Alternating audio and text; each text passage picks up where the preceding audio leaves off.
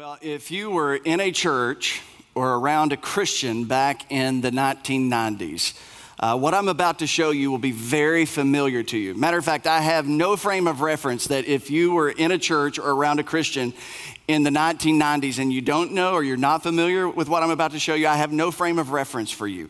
I don't even know what kind of church you were in. I don't even know what kind of Christians you thought you knew. Because I think that anybody who was remotely in a church or remotely around a Christian will recognize this right here. WWJD. How many remembers that? You remember that? Okay, some of you, it's like, I don't know who you are. I mean, what planet? But WWJD was something that just kind of took America and churches and Christians and culture by storm back somewhere around the 90s. And of course, what does it stand for? What does it stand for? I know who I'm talking to. What would Jesus do? I heard you, Williamsburg. I heard you, Somerset.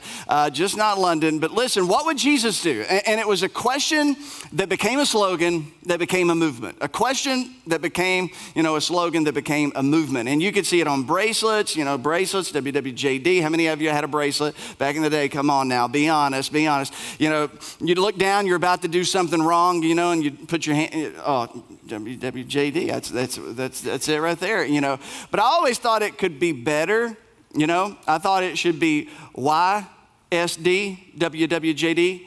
You should do what Jesus would do.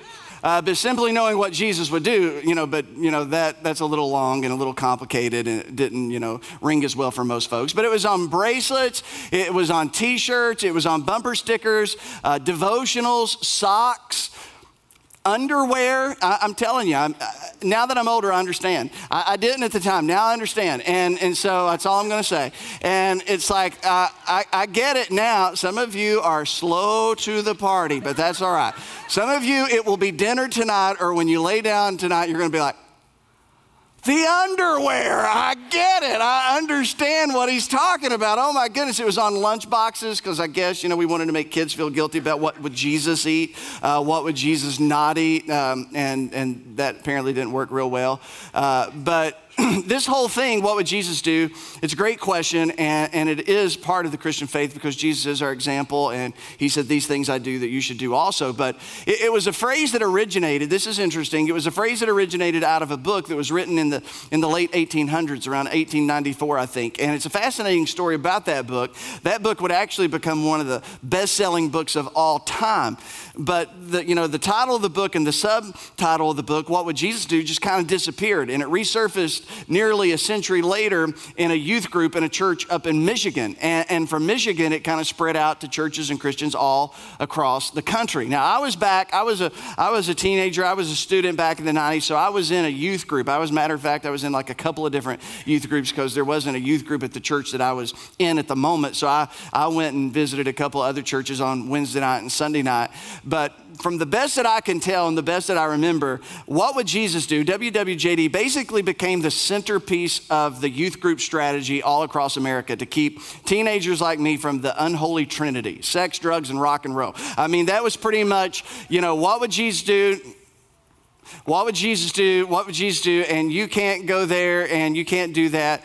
But I was a snarky kid. I was a little bit of a sarcastic little punk at times. And I had problems with what would Jesus do, and I voiced them, and it was never received very well.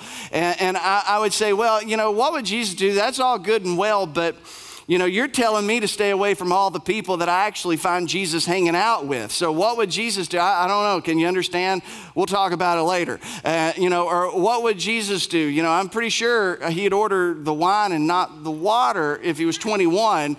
So can you help me understand that? And let's talk about it later. I think what Jesus would do would just be a smart aleck and instigate like I'm kind of trying to do right now because I see him doing that all the time. And the phrase got hijacked, the environmental who were worried about climate change and greenhouse gases and all that, they would ask, what would Jesus drive? As if Jesus wouldn't drive an SUV. I think he would. I don't know, but that's just me. Or the pacifists, they would ask the question, who would Jesus bomb? Occupy Wall Street, they came along and asked the question, who would Jesus tax? And so it kind of had its own set of problems, and it got hijacked and it kind of faded off, into the background of culture. But I want to ask a different kind of question today. It's similar to what would Jesus do, but it's a different question. And here's the question we want to ask through this series. What would Jesus undo? What would Jesus undo? What would Jesus deconstruct? What would Jesus dismantle? What would Jesus correct? Correct about you, correct about me, correct about us. What would Jesus reorder? What would Jesus, here's a word we don't use a lot. What would Jesus rebuke? What would Jesus rebuke today? What would Jesus redirect us from and redirect us towards? What would Jesus seek to clarify or do away with? What would Jesus criticize or remodel, reorganize? What would it be? And today I want to talk about something that I believe that Jesus wanted to undo in the first century, and I believe it's something that Jesus still wants to undo in your life, in my life, in our life today. And what we're going to talk about is the fact that I believe that Jesus wants to undo the God box. Now, right here, you may have never seen one before, but this is an actual God box. No, it's not. This is Allison's jewelry box. All right. So this is Allison's jewelry box, and I thought I would bring it just so that you would have a frame of reference. You say, what in the world is a God box? The God box is what a lot of us have, but we don't realize we have it. It's that box that we try to fit God into. We want to file away God deep in that box, file him away, catalog with headings, nowhere to go when we need a certain bit of information, nowhere to go when we need a certain verse or a certain truth or a certain version of the truth or a certain slice of the truth. But the God box, when I'm talking about the God box, I'm talking about all the things that come to your mind when you think about God. I'm talking about what you think about when you think about God. Because the God box is where all your presuppositions about God, that's where they are. It's where all your interpretations that have led you to believe what you believe about God, it's in the God box. It's all of the assumptions that you have about God, stated, unstated, conscious, unconscious, your assumptions that you bring to every relationship, that you bring to every decision, that you bring to every single day of your life. The God box is where all the ideas of who you believe God is, and equally important, what you believe God is like. And then out of the God box, because we all have a God box to some extent, in this God box begins to, form our framework for how we see the world. Out of this God box, all of our ideas and assumptions and beliefs and interpretations and presuppositions about God begins to shape how we see not only God, but it begins to shape how we see each other, and it begins to shape ultimately how we see, ourselves. And so, this God box is really important. And for all of us, again, I just want to remind you that whatever you think about when you think about God, that's the most important thing about you. Because out of the thoughts that we have about God come the emotions that we feel towards God. Now, I've met some people, and maybe this would be you. I don't know your story, but maybe it's some of us. I've met lots of people who are just angry with God. They're angry at God. I've met non-Christians who say they don't believe in God, but yet they're angry with God. I don't even know how that works. How do you get angry at somebody you don't believe in? But they're angry at God, and they'll tell you, well, if God exists, I just hate him. I don't like him. He just makes me angry. I've met some Christians because of some things that have happened in their life. They've gotten angry with God. And the reason that people get angry with God, the reason they feel that way towards God is because of what's in their God box. There's some presuppositions and assumptions. There's some beliefs about God that fuel that anger. There's some assumptions about what God does and what God doesn't do that fuels that anger, and that's where that emotion comes from. There's some people who walk around and whenever they think about God, they just feel guilty. And the reason they feel guilty is because they've got some beliefs and ideas and interpretations about God that fuels those feelings of guilt whenever they think about God. For some people, they filed God away in such a small box. God seems so inconsequential that they're actually just indifferent. They really don't have any big feeling one way or the other when it comes to God because they have filed God away in such a small box that God is so inconsequential, they're just indifferent. But then there's some, and hopefully many of us that when they think about God, there's feelings of peace and joy because of what we believe or what we assume about God and all the things that we've read, and then we interpreted it to mean this and to mean that. And so this is a really, really big deal. And when you read the New Testament, here's what we actually discover about Jesus. Jesus came to undo the world's wrong beliefs about God and people. You find that all throughout Jesus' ministry. Jesus came to undo your wrong beliefs about God and people. And Jesus came to undo my wrong beliefs about God and people, because here's the thing. Sometimes you're not even aware of what is in your God box. And some of the things that you feel about God, and some of the ways that you respond to God, and some of the ways that you see people and certain groups of people, and all of those emotions and all of those sentiments and sometimes those prejudices and all of those things, it's coming from somewhere. It's coming from a place. It's coming from your ideas. It's coming from your thoughts. It's coming from your beliefs. And Jesus came to undo that. He came to untangle the confusion about who is God and what is he like. He came to deconstruct the misunderstandings and correct the misrepresentations, and to clarify the distortion about I can't really understand what God is like. He came to clarify that. He came to fill in what was incomplete when it came to people's ideas about God. And so when Jesus showed up, he stepped into a religious system that was like all religious systems of all of history. And every religious system always begins with God, and then it begins to systematize beliefs about God, characteristics about God, attributes of God. And there's nothing wrong with systematizing, but this is just kind of what religious systems do. It systematizes our ideas and beliefs about God, and it's nicely folded away, it's nicely filed away. We put it inside the box, so it's systematized. And then whenever there's a conflict between, this attribute, this characteristic of God, and they seem to kind of be in conflict, or they don't really make sense with one another, then what do? We take what's been systematized, and then we customize. So we take the parts that we like, we leave behind the parts that we don't. And so we file away the parts that we like to believe and put those in the box, and the others we just kind of cast away. And then we emphasize accordingly. Whatever we systematized and whatever, we have been able to customize, then that's what we pretty much want to talk about and hear other people talk about. And so Jesus, when he showed up, the real important thing about Jesus is this. He didn't show up and say, hey, I have the best explanation of God. That's not what Jesus did. Jesus showed up and said, I am the best explanation of God. And there was a really big difference in that. And that made a lot of people uncomfortable, and it challenged a lot of people's God boxes. And it made a lot of people hold tight to those beliefs and those interpretations and those assumptions. And some, though, were loose-handed with it. Some were open, some were curious, as we talked about last week. And because of what we celebrated last week on Easter, and because we are a people who take the resurrection seriously, as Christians, as Jesus followers, we have to take everything Jesus said seriously. You can't take the resurrection on Easter Sunday seriously if you don't also take every single thing that Jesus said seriously. And here's some things Jesus said. Jesus one day said, if you knew me, you would know the Father. If you knew me, you would know the Father. And the implications are very clear. To know the Father is to know me. And to know me is to know the Father.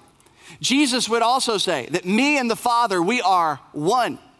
We're not duplicitous. We're not, in conflict. The Father doesn't have one personality and the Son has another. No, we are one. We are one. Me, the Father, the Holy Spirit, we are one together, but yet we're distinct. And nobody kind of knew what that meant, but then Jesus said something that everybody understood what it meant. In John 14, he said, when you've seen me, you have seen the Father. When you have seen me, you have seen God. When you have heard me, you have heard God. When you saw me, you saw God. When you saw how I reacted, you saw how God reacts. And it was a startling claim, and it was a blasphemous claim. But if it is a true claim, and we Christians believe that it is, because we believe that the resurrection causes us to take everything Jesus said seriously. if what Jesus said is true, then now we have something to anchor our beliefs and ideas and assumptions and presuppositions about God to. We make sure that we tether it to Jesus, because if to know Jesus is to know the Father and to see Jesus is to see the Father, then everything that I need to make sure that I believe about the Father, I need to take my cues from the Son. Because everything that is true about Jesus is also true about the Father. And nothing can be true about Jesus unless it is also true about the Father. And the vice versa is also true. Whatever is true about the Father is also true about the Son. And if it's not true about the Father, then it's not true about the Son. When you have seen me, you have seen the Father. So when we have that frame of reference, when we have that anchor, it changes the way we read the New Testament. It changes the way we read the Gospels of Matthew, Mark, Luke, and John. Because now when we open up the New Testament, every time we find Jesus telling a story, every time we find Jesus preaching a sermon, every time that we find Jesus performing a miracle, he is either communicating, illustrating, or demonstrating what God is like. Every single time. Whatever Jesus is speaking, whatever Jesus is doing, in other words, every action, reaction, and interaction of Jesus reveals to us what God is like. So if you want to begin to read the New Testament all over again, and if you want to begin to read the New Testament with fresh eyes, just go through and look for every action, reaction, and interaction that Jesus had, and then see what it teaches you about God the Father. Because he says, when you've seen me, you've seen the Father. To know me is to know the Father. Now, again, this is a big truth. This is a big idea. Because if the truth sets us free, then it's the lies that hold us back. And Jesus came to set us free from the beliefs and the ideas about God that hold us back. And Jesus came to reveal the Father to us in such a way that sets us free. It doesn't put us into bondage, it sets us free. So Jesus came along to set us free from the box that causes us to limit God, to doubt God, to dismiss God, to misunderstand God, perhaps at times to misrepresent God. He came to set us free from the presuppositions in here that allows us to mistreat some people without any ding to our conscience. He came to set us free from all the crushing weight of guilt and shame that we carry around because of what's in the box. And fortunately for all of us, Jesus came to set the record straight. And he helped all of us, if we're willing. He helps all of us to get rid of the God box. Because if we don't, our God box may actually blind us to God himself. And this is how John put it one day. He says, as Jesus went along, he saw a man blind from birth. So he was born that way, right? I mean, he was just always blind from the time that he was born. His disciples, Jesus' disciples, asked him, Rabbi, who sinned, this man or his parents, that he was born blind? So this would have been a common question back in the days of Jesus, because in everybody's God box, in everybody's theology box, they believed that there was a cause and effect relationship between sin and suffering. And the worse you're suffering, that must mean the worse your sin is. So ever how bad your sin is, that will be seen in your suffering. So if someone is suffering terribly, then it's because they must have terrible sin somewhere in their life or somewhere in their family. And it was almost like this idea of Judaistic karma. Like everybody's going to kind of get what they deserve. And if you're a sinner, if your family is steeped in sin, then sooner or later suffering is going to be your story. And you can only imagine that this would affect compassion, how you looked at people. Because when you look at somebody and you say, oh, they're getting what they deserved, or they asked for it, or they got themselves into it, we're almost a little resistant to be compassionate, because we're like, you should have known better. You chose this. You made your bed. You lay in it, and all of those things. Well, that was kind of the theological equivalent of all of that way of thinking. So if I looked at you and you're suffering horribly, my first thought is, well, you must have been a horrible sinner. You are getting what you deserve. Compassion that is kind of a default within a Christian culture, a Western culture at times. This was not the case in the first century. And so you looked at somebody suffering bad and you thought, bad sinner getting what they deserve. And so his disciples, looking at this man born blind, looks at Jesus and said, okay, Jesus, Why is this man born blind? Because why is a big question we all want to know. Why is this? Why is that? Why is this man blind? Is it his sin or is it his parents' sin? Because obviously it's somebody's sin.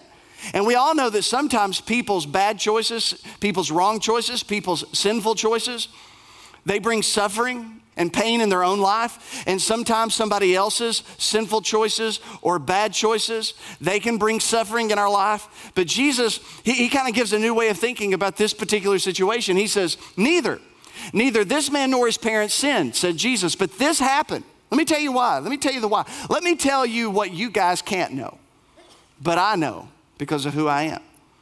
Let me tell you why. This happened so that the works of God might be displayed in him. And so Jesus gives a brand new classification. He kind of takes out their thinking out of their box and says, okay, I'm going to give you a brand new perspective, a brand new framework.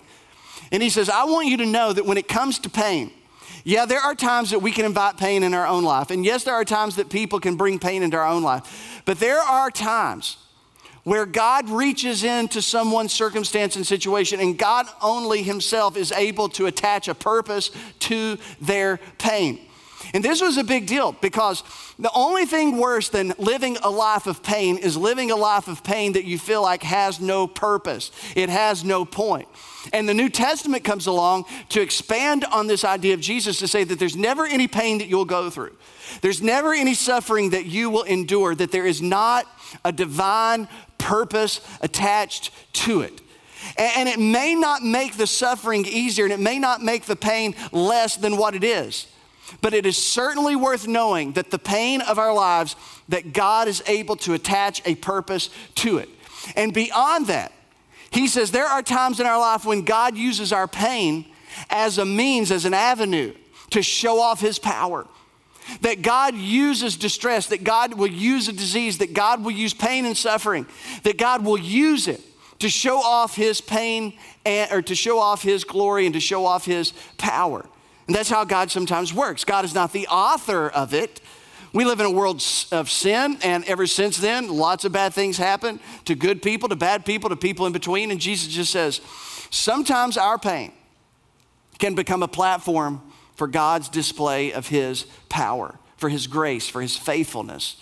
And we all know this. We've all seen this. I want you to think back to someone of great faith that you watch suffer. And you'll know exactly what Jesus is talking about. When you see a person of great faith endure great pain. I woke up this morning and I don't know what made me think of her other than what I was going to talk about, but I thought about little Lindsay Sharp, and her funeral was a little bit over a year ago, and she served in Kids Creek, and I just had an image in my mind. I was thinking about her suffering, and I was thinking about her journey, and I just thought to myself, every time that I talked to her, every time that I talked to her, every time I went to go see her, I left there thinking, oh my God, her faith is making my faith bigger. I can see God in this. I can see God's faithfulness, God's peace, and God's joy. I mean, have you ever been there? Have you ever watched that happen in somebody's life? And this is what Jesus is saying. Sometimes God can reach down there into our pain, and God can display his power. So he says, okay, I need you to get rid of that old way of thinking, that old box, because I want you to see the world a little bit different, because God can attach purpose to pain. And so Jesus just keeps on going, and he says, as long as it's day, we must do the works of him who sent me. Night is coming when no one can work. While I'm in the world, I am the light of the world. He says, so, there's a sense of urgency, guys. I'm not going to be with you always, but while I'm with you, I am the light of the world, and I'm here to illuminate. I am here to communicate who it is that God is and what God is like. I am the light of the world. I'm here to clear up some confusion. I'm here to help you guys get rid of these boxes that are holding you back. I need to introduce you to the truth that will set you free. And it says, after he said this, he spit on the ground, made some mud with saliva, and put it on the man's eyes. Now, this is a kind of a neat little series of events, in my opinion, because here's this guy, he's born blind, and when you lose one sense, your other senses kind of kick in, and you're able to, hear a little bit better than other people, smell a little bit better than other people. And so Jesus and his disciples are having this conversation within earshot of this guy. And he's heard the whole thing. He heard the disciples say, was it this man's sin or his parents' sin? And he's thinking to himself, I've heard that one before. If I had $1 for every time, could you give me $1? If I had $1 for every time I've heard that one. And then, Jesus is talking about, well, we got to be about the work of the one who sent me because night's coming and I am the light of the world. And he's thinking, well, that's the first time I've heard that one. I'm not sure what's going on. And then he hears somebody, and he's thinking, well, that's interesting. I mean, that's spitting with some authority there. I mean, that's pretty intense. And the next thing he feels is something moist and wet on his face. And he's thinking, oh, now, come on. What's the deal? I'm just asking for a little bit of help, pal. I mean, you don't have to take out your bad morning on me. And all of a sudden, Jesus said, go. Go, he told him, wash in the pool of Siloam. And the guy's thinking, well, of course I need to wash. You have got something wet, and I don't even want to ask what this is. What is that? And it says, the word Siloam means sent. And so the man went and washed, and he came home seeing. And so it's kind of funny, but I mean, it's an incredible event. And the guy, he goes and washes, and then all of a sudden when he washes it away, he can see. And the first thing he wants to do is go home and just start telling people, look at me, I can see now. And it begins a feeding frenzy. It begins a great controversy. And it says that his neighbors and those who had formerly seen him begging asked, isn't this the same man who used to sit and beg? Some claim that he was. Others said, no, he only looks like him. But he himself insisted, I am the man. And then they asked the question that any of us, had we been there, would have asked. How then were your eyes opened, they asked. So we're always interested in the how, when usually the how is less important than the who. How was it? What was the process? Tell us about this. How then were your eyes opened, they asked. And this was the obvious question because they had no box for this. This is the man we knew had been born blind from the time that he was a baby. We watched him try to learn to walk when he was a kid, and we watched him in his teenage years. We know that this guy was born blind. He replied, this man they called Jesus, made some mud, put it on my eyes. He told me to go to Siloam and wash, and so I went and washed, and then I could see. And then, of course, they asked the natural follow-up. Where is this man, they asked. He said, I don't know. And then it says they then brought him to the Pharisees because under that particular, epoch of time in the law and the old covenant, if you had supposedly experienced a miracle of some sort, you were asked to go to the temple and have your miracle certified to make sure it wasn't a hoax. And if you were allowed to kind of re-enter into society without any penalties, or you were allowed back at the temple. So, the natural thing was they wanted to take him to the Pharisees and kind of get this thing certified, but there was more to it than that. It says they brought him to the Pharisees and the man who had been blind. Now, the day on which Jesus had made the mud and opened the man's eyes was a Sabbath. Dum, da, dum, dum. The soundtrack changes. They brought him to the religious leaders. And Jesus, from the perspective of the religious leaders' box, Jesus had broken one of the 10. Jesus had broken the command of God to keep the Sabbath day. And from the perspective of their interpretations and their assumptions and their experience and their history and their tradition and what Papa told them and what great Papa told them and what great Papa had told all the Papos after him, you get the point. And it's like he had all of that. They had all of that deep down there inside. And based on all of that, without knowing anything else, Jesus was wrong and Jesus was guilty. Now, Jesus said, when you've seen me, you've seen the Father. So to say that Jesus was wrong and Jesus was guilty was saying that God was wrong and God was guilty of breaking his own law. How is that even possible? And so then it says, therefore the Pharisees also asked him how he had received his sight. He, being Jesus, put mud on my eyes, the man replied, and I washed, and now I see. Some of the Pharisees said, surely none of us would have responded this way. Surely none of us think this way. This man is not from God, for he does not keep the Sabbath. Well, how do they know? Their box told them so. This is how they see the world. This is where beliefs and assumptions and presuppositions and ideas and worldview and all of those things come into play. It comes to play in conversations. It comes to play when you get new information. It comes into play in what seems like maybe the most insignificant times. And because Jesus didn't fit in their box, because Jesus didn't fit into what they thought about God, they couldn't see around, they couldn't see above, they couldn't see below it. They could not see what was right in front of their face. And the irony of the story now begins to be seen. The man who was born blind can now see. And those who think they can see are obviously blind, blinded by their box. But there were some, like that faction of Nicodemus and some of his friends. But others asked, how can a sinner perform such signs? So they were divided. Then they turned again to the man.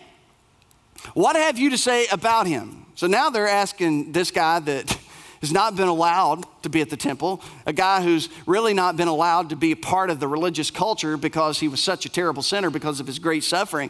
Now they ask him. Pretty big theological question. What have you to say about him? What's your beliefs about this guy? It was your eyes he opened. And the man kind of replied like a novice or a greenhorn, like, I'm going to go with prophet. I'm going to go with prophet. I think if you can hawk up on the ground, take some mud, put it on some eyes, tell him, man, go take a bath and he can see, I'm going prophet. Prophet for 200. That's what I'm going with right there. And it says they still did not believe. Now think about that. There is as close as irrefutable evidence standing right in front of them. They have the testimony of a man born blind who said, this is what this man did to me, and they still did not believe. Why did they not believe? Because it did not fit inside their box. Their beliefs, their assumptions were keeping them from believing, keeping them from embracing. And it says they did not believe until they sent for the man's parents. So they bring in the man's parents. Is this your son? They ask. Is this the one you say was born blind? How is it that now he can see? We know he is our son, the parents answered, and we know he was born blind. But how he can see now or who opened his eyes, we don't know. Ask him. What a great parenting move. Ask him. He is of age. He will speak for himself. Now, it sounds okay. Well, here's some parents who want their kid to grow up, have a little responsibility, learn how to, speak up when they need to. But it says, John gives us this little parentheses. His parents said this because they were afraid of the Jewish leaders who already had decided that anyone who acknowledged that Jesus was the Messiah would be put out of the synagogue. So we learned something else about the box. Most of the time, people with the God box, they only want to hang out with people who have a God box just like them. And if your box isn't like my box, then your box is wrong and my box is obviously right, and there's not much place for you around here, so go find some people who have a box like your box, because your box is not like our box and your box is not welcome here. And thus we have church in Appalachia and church in America. And we just hop around and hop around and hop around and hop around and hop around, and we just rabbit from one church to the other because we discover, oh, their box. Their box, I say. It's bigger than mine. Well, gosh darn. Somebody else has a bigger box than you, I'm sorry. Or somebody has a smaller box than we do. And then we move on. And then we just have, and here's what, they had already made up their mind. Jesus didn't fit in their box. They were certain, so they just stopped asking questions. It says, they had already decided. How do you already decide something before you hear something? Because of your box. How do you decide before you hear something or study something or read widely and deeply about something? How do you know ahead of time that it's not true? How do you know ahead of time that you don't believe it? Christians, we do this all the time. Have you read this book? No, I don't believe it. Well, great. That was simple. That was easy. They had already decided they were going to put somebody out because they needed everything to fit into their system. It says the second time they summoned the man who had been born blind. Give glory to God by telling the truth, as if he hadn't been. They said, we know, we're certain. We have no doubt. We are certain this man, Jesus, is a sinner. We're certain. When they said speak the truth, they were meaning their truth. When they said give glory to God, tell the truth, they were really saying our version of the truth. We want you to say what supports what we already believe is true. So we don't want to hear anything. We don't want to have to be challenged by anything that doesn't already fit in the box we have. And if you try to speak something to me that's not in my box, I will dismiss you. I will cancel you. I will not listen to someone who challenges what's in my box. Because it's nice, it's neat, it's systematized, it's customized, and it's good. It works for me. So don't go messing up my box. It says that he replied, and I love this. You've heard this verse before. Whether he is a sinner or not, I do not know, but one thing I do know, I was blind, but now I see. I'm not scholars like you guys. I'm not theologues like you guys. I'm not experts in the law and tradition like you guys, but let me just tell you, the only thing I know is the only thing I need to know. I was blind, but now I see. And he's enjoying looking at their faces, I imagine. It's like he was saying, I know that there's lots that I don't know. I can't have conversations with you guys about the things you have conversations about, but I'll tell you what I do know. I was blind, I was there, I was begging, and he came up and I can see. I don't have all the answers, guys. I got some opinions, but what I do know, I was blind, but now I see. The blind man who can now see was not going to deny the undeniable. He was not going to close his eyes to the facts that were right in front of his face. Unlike the blind religious leaders who were willing to deny the undeniable, who were willing to close their eyes to the facts right in front of their face. It says, then they asked him, what did he do to you? How did he open up your eyes? And he answered, I have told you already. And you did not listen. Why do you want to hear it again? Then he gets sarcastic. I love when people get sarcastic. Why do you want to hear it again? I get the feeling you all want to be his disciples too, right? And then he says, no one. I promise, he says no one. Nobody. It's nobody. Nobody. Doggone it. I was wrong. Nobody has ever heard of opening the eyes of a man born blind. If this man were not from God, he could do nothing. He says, that's all I know. I'm kind of following the signs in the direction they're pointing, kind of following the evidence in the direction it's going. And here we see the irony of this man being able to see more clearly than the religious leaders. It's not that they couldn't see. They didn't want to see. It's just that they didn't know. It's okay not to know, but it's not okay not to want to know.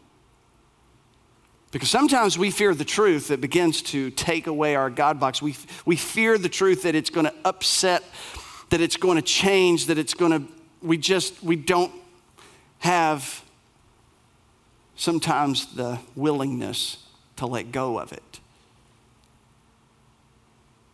This group of people, they had stopped asking and they had stopped looking because of their box. And to this they replied, you were steeped in sin at birth, and how dare you lecture us?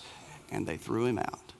In other words, all those years of begging and being blind, you deserved it. And they were refusing to see what was right in front of their eyes.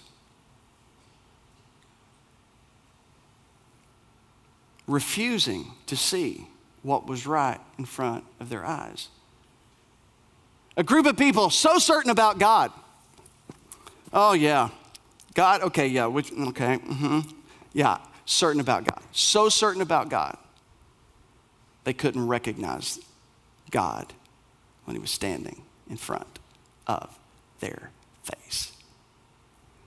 A group so committed to the scriptures.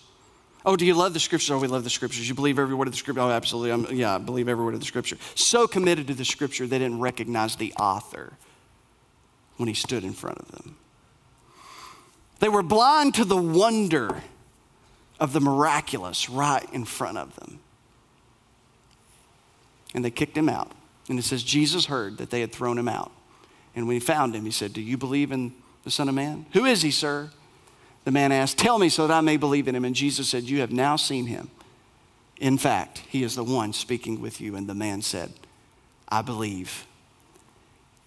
And he worshiped him. And then Jesus, as a teaching moment, said, "For judgment I have come into this world, so that the blind will see, and those who see will become blind." Some Pharisees who were with him heard him say this and ask, "What? Are we blind too?" Are you saying we're blind? And Jesus could nod his head and say, "Yes, because you are blind. You have been blinded by your box, blinded by your certainty, blinded by your beliefs and assumptions and presuppositions, blinded by your interpretations, blinded by your opinions, blinded by your conjecture. You're blinded. You're blinded so much you refuse to give compassion to the people that God created. You're so blind you can't even see your own blindness. And let me tell you, this should give us all pause. Listen to me. Don't miss this. Those who loved God the most and those who knew the scripture best were blinded by their box and blinded to the point they couldn't even see God himself. So here's my question. What has certainty? What has familiarity? What has your box blinded you from? What is it that you can't see? What is it that you don't want to see? What are the questions you're afraid to ask? What's the information you're afraid to entertain? If you're not a follower of Jesus and once upon a time you put inside your box that there is no God and everything about Jesus and the Bible and all of that stuff, it is what it is, but it's not for me. And then you went out and you found information to support what you wanted to be true. You listened to lectures that would support what you wanted to believe was true. You found podcasts, you read books, you developed snarky little reactions when people brought up faith so that everybody would know what your box was. But if you are not a follower of Jesus, if you're not a believer and you stopped looking, you stopped exploring, you stopped having conversations, you stopped entertaining the idea of what if I'm wrong? What if the box that I have assumed is blinding me to what is right in front of my face? I say there is no evidence, but what if my box has blinded me to the evidence that is there? The evidence that can be found, the evidence that can be followed. But what if your box has blinded you to the intellectual argument for Christianity, the intellectual argument for following Jesus? And what if it's there in front of you, but you've just not wanted to see it? It's okay to say, I don't believe, but it's not okay to say, I don't want to believe. It's okay to say, I don't know, but it's not okay to say, I don't want to know. I've made up my mind. I'm certain this is the way it is. Would you think about laying aside the box and asking God maybe to help you to see what can be seen? If you're a follower of Jesus, I mean, a serious follower of Jesus, and you've got a theology, and you love the scriptures, and you love spirituality, and you love the local church, and I love all of those things,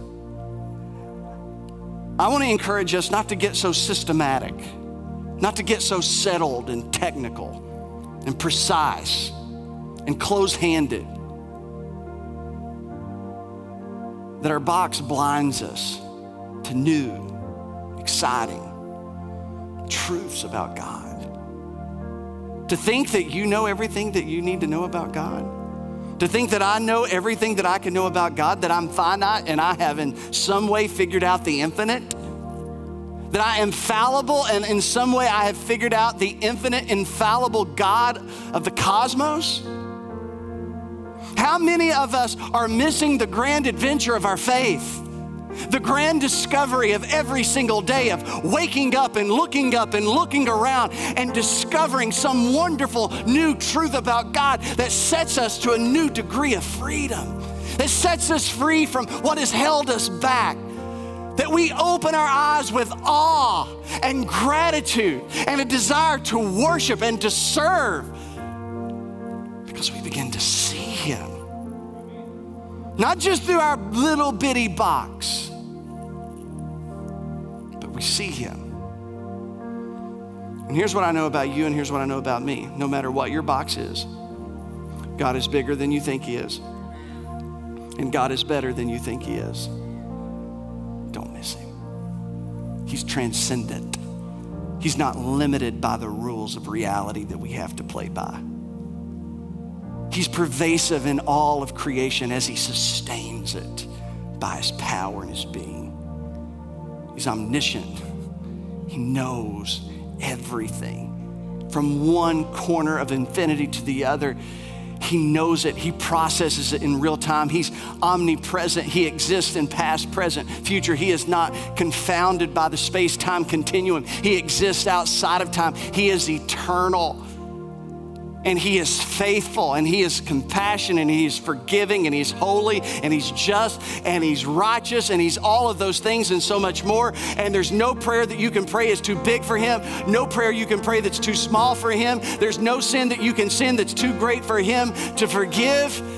He's bigger and better than we ever thought. And for us Christians, not non-Christians, but for us Christians to just come in, twiddle our thumbs, play church, come in, go out, no big deal. We need a fresh glimpse of what Isaiah said. I saw His glory. I saw the one who sat upon the throne. And all of heaven was worshiping Him. Holy, holy, holy. Jesus said, when you've seen me, you've seen the Father. And to know me is to know the Father. So let's let Jesus take away our boxes and set them aside. And perhaps we'll see what we've never been able to see before. Heavenly Father, Lord, I'm not even quite sure how to begin to dismantle my box. But I believe it starts with keeping my eyes on You. To fix my eyes on Jesus, the one who says, when you've seen me, you've seen the Father. In every action and reaction and interaction, that it reveals to me something about the great God of heaven and earth, the Creator, the Redeemer, the one who entered time and space to redeem us from sin, sorrow, and death. God, let us see what can be seen. Let us be open and curious and find a newfound excitement in our faith as we grow in grace and knowledge of You.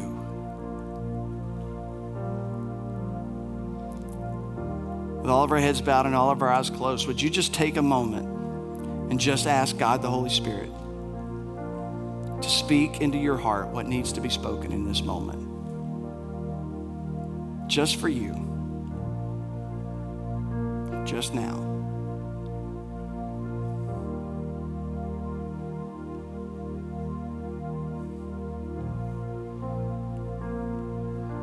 Father, speak to our hearts.